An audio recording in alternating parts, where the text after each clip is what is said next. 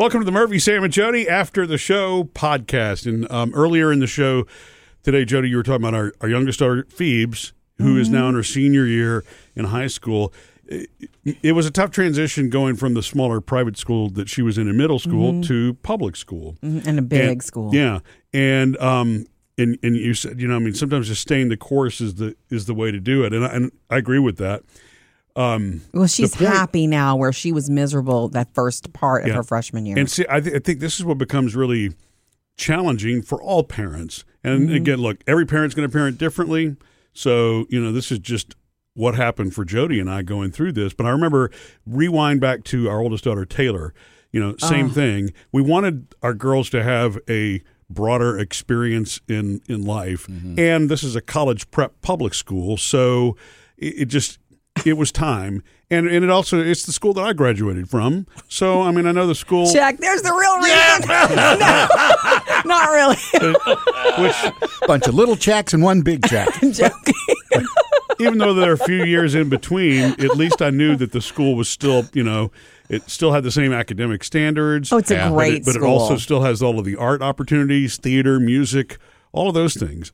And that the girls were, very interested in.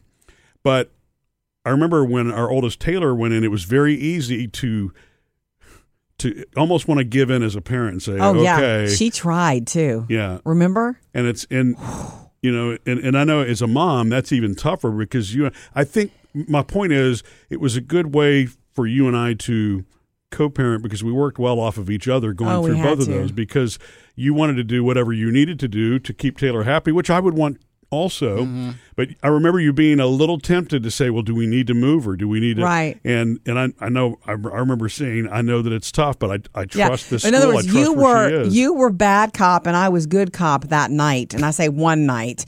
Taylor, when we moved. I don't remember that. Oh, I do. See, I remember specifics. You remember broad things and I remember specifics. She came into our bedroom and was very upset and said the words. Taylor really makes her case. Yeah. I just would want to go back to blank. She wanted to go back to that small school and go back where her friends were. And I felt that for her socially. And look, school at that age is as much social to them. It is everything, actually. The social life to them is everything. We know that. Meet a teenager and that's their life. You know that, Sam. But... yeah. We knew bigger picture, this was better for you. This is better for you. Just hang on and stay the course. Hang on and stay the course. And at the end of your freshman year, if you still disagree, then we can revisit this is what we came to. But we let her be heard. Oh, yeah, absolutely. We've learned that. We are in charge, but not so much that their feelings are not validated. We let them say what they need to say. They don't run it, but they do get validation. Well, and plus, if you allow them to express, then you understand where they're coming from, and you can actually give better responses and answers because you actually know what it is that they're feeling or experiencing.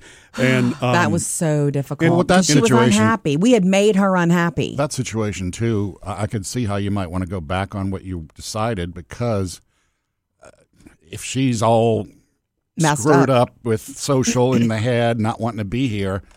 The grades are going to suffer. Is she learning? Right.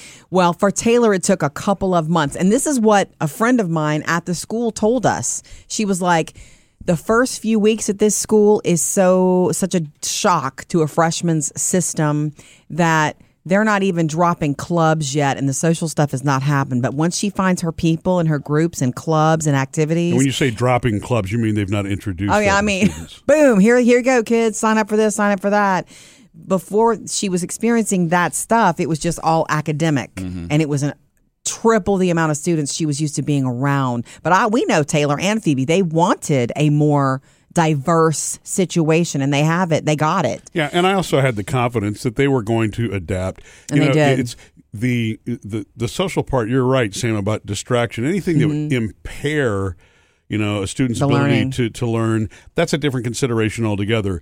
But social anxiety in general is something that you really have to coach through. And it takes a little bit of tough love is the wrong word, but you really have to be, a coach and supportive and saying, I know that, but you've got to get back in there and do that. It's going to get better. Because and then that's not the same thing as bullying. All of that, that's a very different thing. This is just basic. discomfort with getting in and meeting new people and in a new environment. 2 things. What you said, I remember being on the phone with my cousin Candace when we moved Taylor, and I was just talking to her about it. I'm like, oh my gosh, we moved her and she's miserable, and I'm second guessing my decision. And we had promised her that she'd always get to go to this little school. And you know what Candace said? She said, Jody, I mean, you guys feel good about this school, right? Yes. Well, change is a part of life. Yes, exactly. Boom. I mean, I was like, thank you, check. Change is a part of life. But the other thing that happened was a couple of months into the school year for Taylor's freshman year, what that friend at the school told me happened. She was in a school play. She was only part of the ensemble, but she was backstage with them. And that's theater has always been their sport, our girls. Yeah. And right before the play, you know, they all huddle together and they have these moments because they've rehearsed. And it's almost like you have a team. Yeah. Once the production's over, it's a whole different thing. But she found her people that night. Yeah. That night, she told me. I mean, she came to me that night and she says, I do love this school and I love these people and I'm good. And it happened because she was participating, and we know that. I mean, Yeah. as parents, we've been through that same thing also. And I also there were so many, I guess, people that were correct that we looked up to. Yeah. You know, who gave us good parental advice, talking about the middle school years, because those are very awkward years. There's no doubt. And so we wanted a certain experience for our girls where they were not going to be bullied and those sorts of things in those, you know, those formative years. But by the time you get to your freshman year of high school, it's time to start to transition. This is where you're, you know, you can't hide. Right. And, you know, because you've got 4 years to get ready for whatever your future is. If it's college, great. If it's the workforce, great. But, you know, this is where you need to go. And when they start to find their own way with guidance, it's a lot better than us trying to shield, protect them, and so forth. And I just remember my mom, who I love with all my heart, was a shielder. And because she wanted to protect us from anything, it took me longer to realize, okay, you're sheltered. All you're doing by sheltering your child, unfortunately, is delaying that bad experience into their adult life. Run. Yeah, It's exactly. true. Because at some point, you know, we all wind up hitting roadblocks, obstacles, making Social mistakes, things, anxiety. so many different things. And It was harder for me, honestly, when Phoebe came to me in her freshman year. Not because she's the baby, but just because she's a different person than Taylor. We've never parented them the same. They're not the same people. I knew Taylor would find her place there at that big school. Taylor is a big experience type person. She wants to jump out of an airplane this year. Yeah. She's a big experience person. Phoebe was never that way. Phoebe was an old soul and still is. I always call her my little granny teenager. She likes to be home and she likes her small group of friends. And so it was harder the night she came and you weren't even in the house. She was a freshman and you were in your man cave working, and she came to me and she was, I don't have any friends here and I hate it. Yeah. And can I please just go back somewhere else? And I was just Go talk to your dad. Yeah. Anyway, so Well, you know, here's the thing too, and I haven't heard y'all say this yet, but you know, Taylor, and I guess Phoebe too, for that matter, deserves some credit. Oh yes. Oh, yeah, totally. Yes. For being mature enough to say, Fine. because you know, as a teenager, they're right about everything.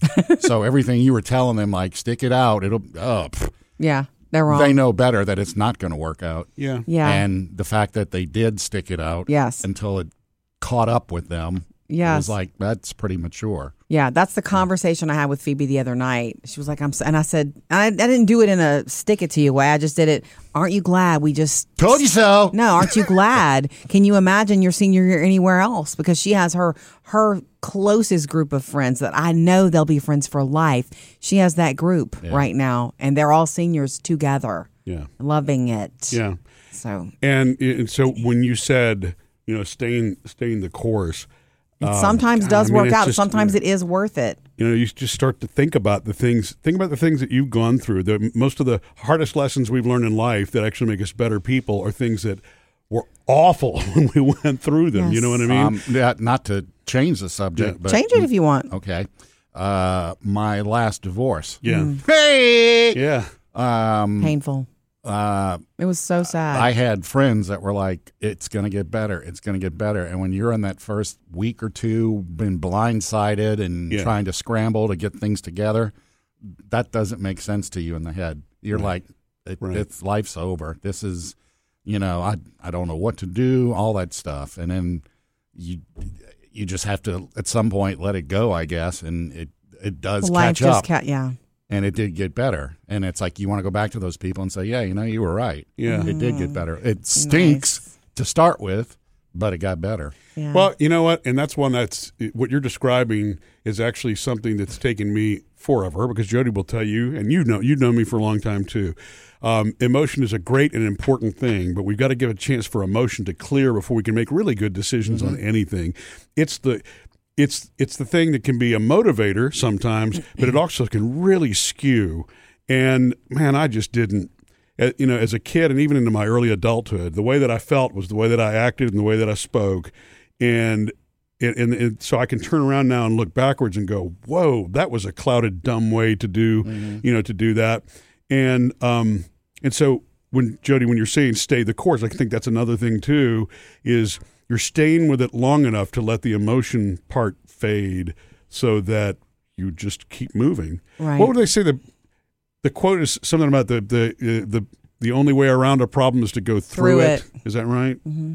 And but the only reason I really brought it up is because I think it's one of the most challenging things as a parent, because you want to protect your children at all cost, and it's very easy to go in that zone where you'll just go ahead and handle it the way that you would have when they were 4 or 5, but they're a teenager, and that's the time period that they really need to be, learning how to get through those challenges with our parental support. Your job changes when they're little. Your job is to be their protector. When they are growing, coming of age, your job is to get them ready for the world. And if you're in the habit of protecting them and you don't ever change that, you're going to have a kid that doesn't grow up, that's still under your roof. And I still find I mean, it could happen to any of us. Well, or even that, happen. And even if they're not under the roof, they're still going to be disadvantaged, kind of trying to make their way through life. And I still find myself because in your mind, they're still your kid, but Taylor's 21 now. But there are certain things, if they'll ask, I'm in the habit still of doing. Mm-hmm. And I'm trying to remember now to, coach, or as Jody liked to say, it's one of my teaching moments, where I kind of, and the girls have rolled their eyes. Dad's using this as an opportunity to teach me something again. But I really have to force myself to do that because I'm by nature a giver and doer. Uh-huh. Anyway, that just jumped out at me when you said stay the course. It's what they've done. It reminded me of, wow, man, sometimes that's the most difficult thing as a parent to do too, even when they're the ones experiencing the most difficult part of it. Yes. Yeah, I didn't sleep those nights early in their freshman years, but it got better, thank goodness. Missed any part of the show? Get it all on the Murphy, Sam, and Jody podcast.